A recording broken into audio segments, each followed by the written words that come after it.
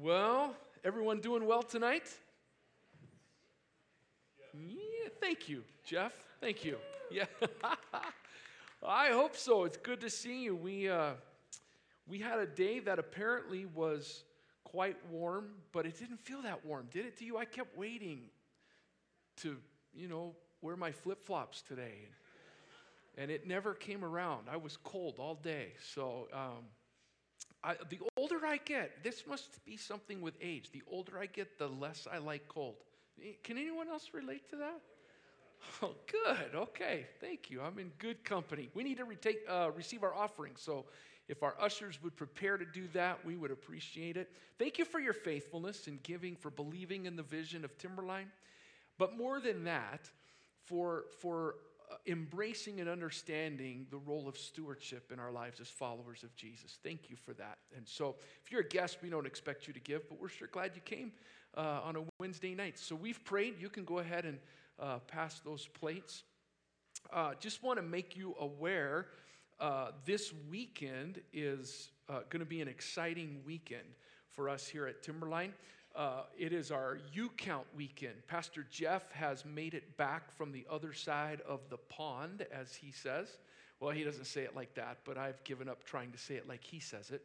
And he'll be speaking this weekend, but really the service is about highlighting our efforts, particularly in India, particularly in Calcutta, India, to fight human trafficking and the sex slave trade that is so prevailing there.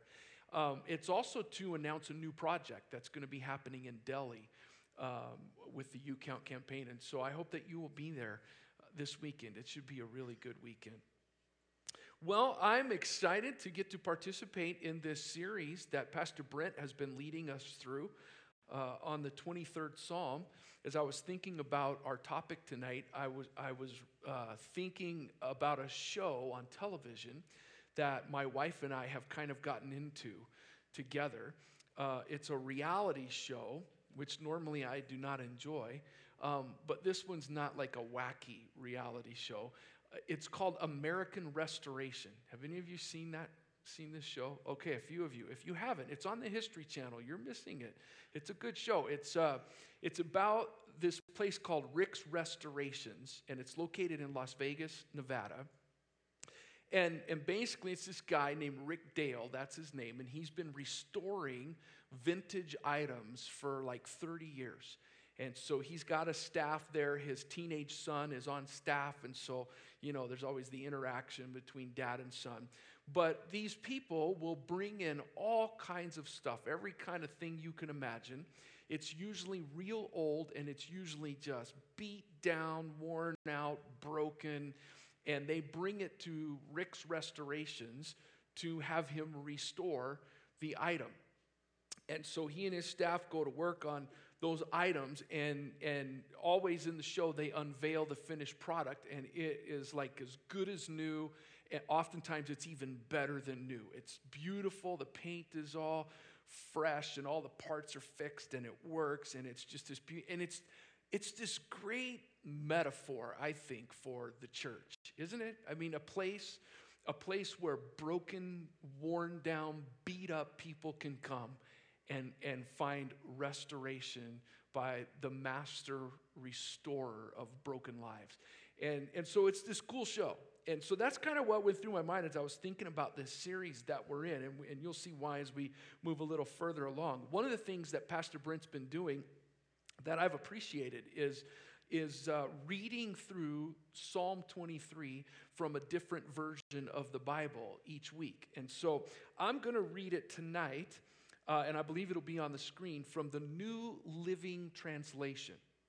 Okay? So this is the New Living Translation. Now, if you're like me, how many of you memorized the 23rd Psalm when you were a kid? Okay, how many of you memorized it in King James? Me too. So it's like, the poetry of that is like special. But I like some of these other translations and the way they look at the scriptures and the way, and the New Living Translation, well, I shouldn't get into that. It's probably a little more of a paraphrase than a translation, but that's a different topic. Okay. Psalm 23, the Lord is my shepherd. Incidentally, I just need to tell you this. I was talking to someone right before the service who said that when she was like 13 or 14 years old, she was in the hospital. She needed oxygen, and back then they just put like a big tent over her bed to give her oxygen. And so she's like in this bubble of a tent getting oxygen. And she was in Girl Scouts, and she was working on her God and country badge. And one of the requirements was to learn to memorize Psalm 23. And so she was in her bed in the hospital room quoting, "The Lord is my shepherd, I shall not want," quoting. And a nurse came up to her and said, "Sweetheart, you're going to be okay." She thought that was a great story. Okay. New Living Translation, Psalm 23. The Lord is my shepherd, I have everything I need. He lets me rest in green meadows. He leads me beside peaceful streams. He renews my strength. He guides me along right paths, bringing honor to his name. Even when I walk through the dark valley of death, I will not be afraid, for you are close beside me. Your rod and your staff protect and comfort me. You prepare a feast for me in the presence of my enemies. You welcome me as a guest, anointing my head with oil. My cup overflows with blessings. Surely your goodness and unfailing love will pursue me. I love that word. Will pursue me all the days of my life, and I will live in the house of the Lord forever. Well, tonight we come to verse 3, and verse 3 from the NIV says, He restores my soul, and that's actually finishing the sentence that we looked at last week with Pastor Brent. And then a new sentence begins, He guides me in paths of righteousness for His name's sake.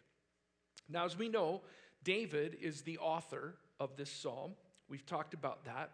And David is certainly equipped to use the metaphor of shepherd and sheep, because David was a shepherd. He got that when he was a kid. We know the story. I grew up with the story on the flannel board of David, the shepherd who goes and fights Goliath. So he gets shepherd and sheep. It makes sense that he would use this as a metaphor and a picture because he understands that. He also understands and is very well equipped to talk to us about this need to have his soul restored. Here's just a sampling. It's not on the screen, but just listen to another psalm that David wrote. Listen to the language. He says, "O Lord, do not rebuke me in your anger or discipline me in your wrath. Be merciful to me, Lord, for I am faint. O Lord, heal me, for my bones are in agony. My soul is in anguish. How long, O Lord? How long?" Same psalm, he goes on to say, "I am worn out from groaning." What a picture. "All night long I flood my bed with weeping and drench my couch with tears. My eyes grow weak with sorrow. They fail because of all my foes." David gets what it's like to need his soul to be restored. All throughout Scripture, and I love this about the Bible, we have these amazingly transparent renderings of raw emotion. I love, and I've said this before, but I love that Scripture is not sanitized for our benefit. We get the real deal. We see real life people who deal with difficult emotions and difficult times and failure. We see jubilation and we see utter despair. And I would suggest that maybe the Psalms capture that picture best. They somehow capture that raw emotion better than anything else. And it's not surprising because artists have always captured raw emotion the best. It's just a gift, I think, that artists have to capture raw emotion, all aspects of emotion. And this part of our talk is for free. I'll give you this one for free, but it kept going through my mind. I don't know where or how it became unacceptable within the church world, and I'm speaking in general of church, in church circles, to not be allowed to express what is real inside, that raw emotion inside. Somewhere along the way, it seems as though churches have become as concerned about image as the world is about image. And we've lost something of what it means to, the safest place on earth to be real should be the context of followers of Jesus. But in 25 years of being a pastor, sadly, I've met many people who have mastered the art of pretending, and the training ground was church. I don't know about you, but I want to be a part of an expression of the church that values authenticity and transparency and realness. And I thank God for Timberline. I'm grateful that one of our core values is respecting other people's journey. It doesn't mean approving of everything they approve of or everything that they do, but it's a respect for the fact that they are on a journey. There is a story to their life, and it's okay to be truthful about that story. God is the God who loves us right where we are. He also is the God who loves us too much to let us stay there, but He loves us right where we are. Let's be a people that foster an environment where transparency is acceptable. And let's also be a people who foster an environment where we want God working on us to make us who He wants us to be. The opposite of a culture of pretending is a culture where everyone's just authentic and real, but there's no desire to really change. Well, that's not what God desires either. And so let's embrace both of those. That part of the sermon tonight was just free. So your price of admission got two. Yeah. Okay, let's keep going. So the Hebrew word, the Hebrew phrase, actually, let me tell you where I got this from. A guy named Philip Keller wrote a book years ago, like over 40 years ago, called A Shepherd Looks at Psalm 23. And the reason he wrote that is because he was a shepherd. He was tasked with the responsibility to care for sheep. And so he comes at it from that viewpoint of really understanding the role of a shepherd and sheep and how sheep function and act. And you know, throughout Scripture, we are likened unto sheep, and it's not a compliment most of the time. Just FYI, it's not like you're cute, fuzzy people, okay? There are some striking similarities between us human beings and sheep, and we need a shepherd, just as sheep need a shepherd. And so he likens the idea here of God being the one who restores our soul. He likens that to the idea of what he calls a cast down sheep or a cast sheep, which apparently is an Old English shepherd's term for a sheep who tips over on its back, and because of the long fleece or being too overweight or whatever, the sheep is unable to right itself back up on its feet, and so it's stuck there in that position. He said that primarily happens when a sheep will lay down and find like a comfortable spot in the ground, maybe a depressed area or a little hollowed out area, and maybe stretch its legs or whatever, and the center of gravity in that sheep's body flips it over on its back, and panic sets in, as you can imagine, and the sheep says, "I've fallen, but I can't get up," and is wiggling around, and that wiggling makes it worse, and they get themselves stuck in a place where they literally cannot get themselves right side up. And if they don't, there's a brief window where they will die if they don't get right side up. And apparently, according to this guy who has cared for sheep, if it's really hot outside, that's a period of hours, potentially, that sheep will die. If it's not so hot outside, it could be a period of days. But they also then become vulnerable to other animals. And so he likens that picture, the Hebrew phrase for "he restores my soul." can either mean he returns my soul from sin, from disobedience, or it can mean he refreshes my soul when I'm dry and when I'm lifeless. And I think both understandings were intended by David, who wrote these beautiful words. I love what the great preacher Charles Spurgeon once said. He said, when the soul grows sorrowful, he revives it. When it is sinful, he sanctifies it. When it is weak, he strengthens it.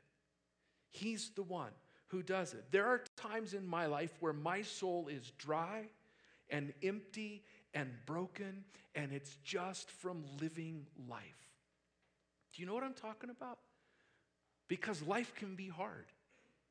Because there is in this life, and just because we are in Jesus does not mean we are immune from disappointment, from hurt, from rejection, from heartache, from loss, or whatever. There are many things in our world that can cause our souls to be downcast, to be broken, to be empty, to become dry. And then there are times when my soul becomes empty and dry and broken as a result of my own choices. Because I have strayed from God's intended story for my life. I've been captured by that metaphor as of late, the metaphor of story. Because my son, Zach, who's 20, told me recently about a conversation he had with a couple of his friends. Neither of these friends are sure that there even is a God, that God even exists. And one of them was going through a really rough time in their life. And at some point in the conversation, my son Zach said, here's what I believe. He said, I believe that we are all broken as human beings because we've strayed from our intended story. But I also believe that there is a God who is actively engaged in our world to offer us a better story than the one we've chosen. And his friend, who's not sure there is a God, said, that's the most beautiful thing I've ever heard. And I just love that metaphor. Because I see in my life when I stray from his story and start living my own story, my soul shrivels up, becomes dry and empty and broken. I can see it happen in my own life. And it's almost always when I'm straying. Sometimes it's life that beats me down, but 100% of the time, when I stray from his story, my soul begins to shrivel. Whatever the case, whatever the cause, when the Lord is my shepherd, he makes me lie down in green pastures. He leads me beside still, quiet waters. And as Brent talked about last week, he leads me into the context of Sabbath and the experience of Sabbath. And in that, he restores my soul. He brings restoration to the brokenness of my life when he's my shepherd. And notice that he's the one who does it. He's the one who restores our soul. I've discovered in the years of ministry that I've been in that I can't restore someone else's soul. I can't do it. Now, I can be an instrument in God's hands, and I can listen, and I can encourage, and I can support, and I can pray, and I can try to bring counsel from Scripture, but ultimately it is God, our shepherd, who restores our broken, dry, empty souls. He's the one who does that. Well, then David goes on to write these words. He says, he guides me in paths of righteousness for his name's sake. Again, Philip Keller, who wrote this book, A Shepherd's Look at Psalm 23, he says that one of the most critical elements of shepherding is managing the land where the sheep graze. And he says that sheep are creatures of habit, and they return to the same place over and over, walk the same way, and create these deep ruts in the ground and utterly destroy the land if the shepherd is not managing the land well. So not only does it destroy the land and destroy the source of food, but they get bacteria and disease and all sorts of things because of what they're eating, because they've literally destroyed the land. So a shepherd has to take great care in where he leads the sheep for them to graze and to get food. He has to lead them in different areas. And he says like every few days, I believe, is what he said. There's a striking similarity there. It's no wonder that we are likened to sheep throughout Scripture. Here's what I've discovered in my own life. My natural bent or my default is usually towards my own comfort. That's usually my default setting. In other words, in the context of what we're talking about, righteousness is not usually my default. I don't tend to just drift towards the way of righteousness, the paths of righteousness. I need to be led there by the Holy Spirit, continually led there. And you might be tempted to think, well, if Jesus is in your life, then that should be your natural default. And I think the way we come up with that answer is because we have a narrow definition of righteousness. See, if I think of righteousness as avoiding those sins that I really don't struggle with, then righteousness is my default. But whenever I make this book, whenever I make Scripture and prayer a priority in my life, I find consistently that the truth in this book and the conviction of the Holy Spirit confront my life and expose my life and prod me and lead me and compel me towards paths of righteousness. There's a continual confrontation as I let the truth of this book speak into my life. It's been interesting to me.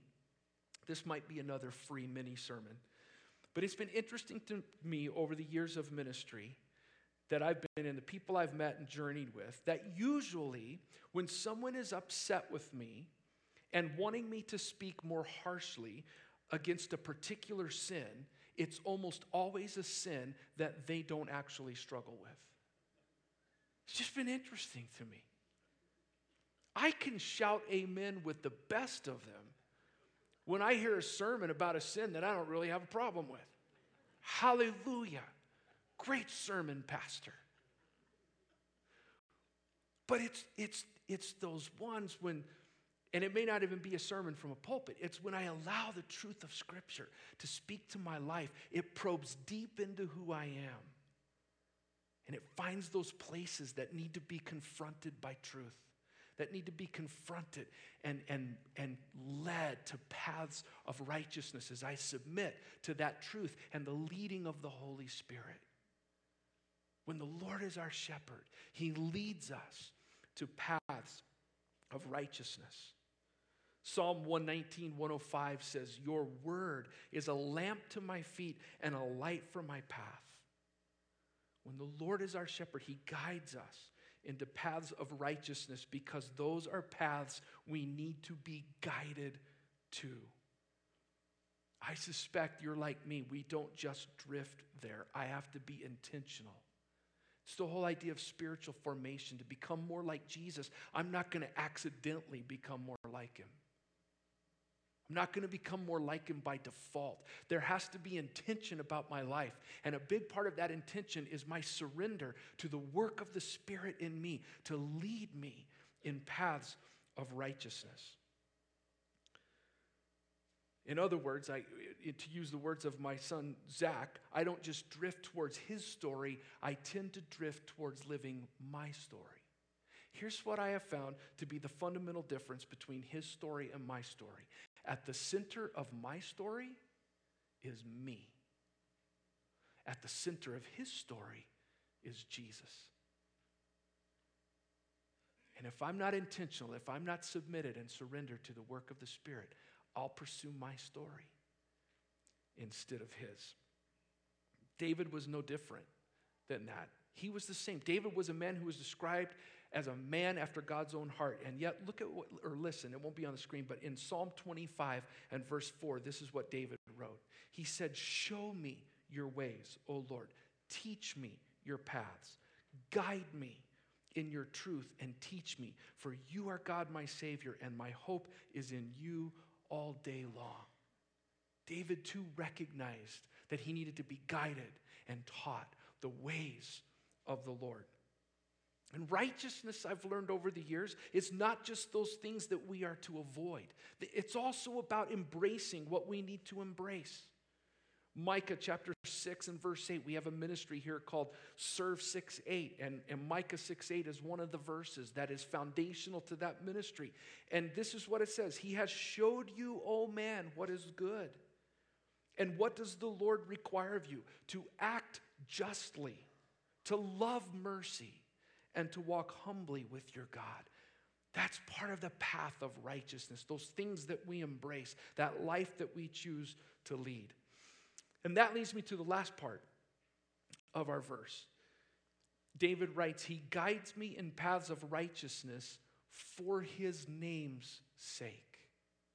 Why does He guide us into those paths? It's for His name's sake. A while back, I guess it was last year, I think, Pastor Brent and Pastor Dick and myself did a series on the Lord's Prayer.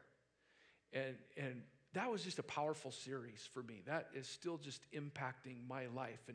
And we looked at it through the lens of recalibrating your life through that prayer, becoming the model for prayer in your life.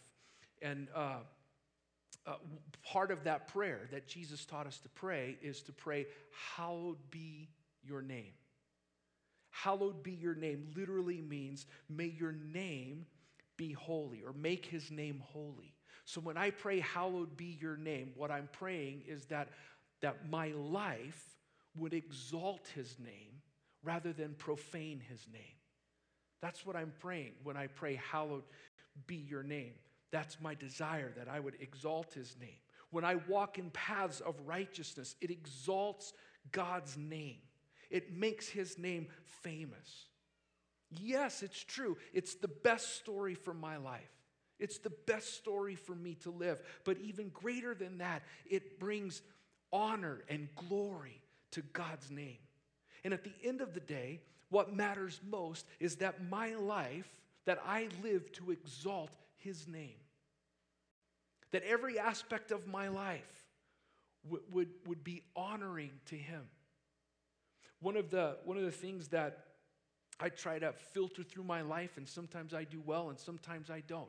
But it's to use that question as a filter for decisions in my life. If I'm confronted with a decision, I want to ask myself, which way, this way or this way, will bring the most glory to God? What decision will honor Him the most in my life? Because ultimately, that's why I'm here. To bring honor and glory and praise to God. At the end of the paths of righteousness is the glory of God. And God displays His glory for the enjoyment of His people, out of His love for us. If we live to His glory, we experience the greatness of His glory, the enjoyment of His glory, the presence of His love in our lives. So as we begin to move our thoughts here in just a few minutes towards receiving the emblems of communion, which are so relevant throughout, it's relevant every day of our lives as followers of Jesus, but certainly relevant to the 23rd Psalm. The reality is our righteousness, the Bible says, is like filthy rags. There's no hope for righteousness in us apart from what Jesus has accomplished, apart from His righteousness. But as we begin to move our thoughts in that direction, my guess is that there are some of us, maybe many of us, that are here tonight who are in need of restoration. That you need your soul to be restored. It's dry, it's empty, it's broken. Maybe it's because of the difficulties of life.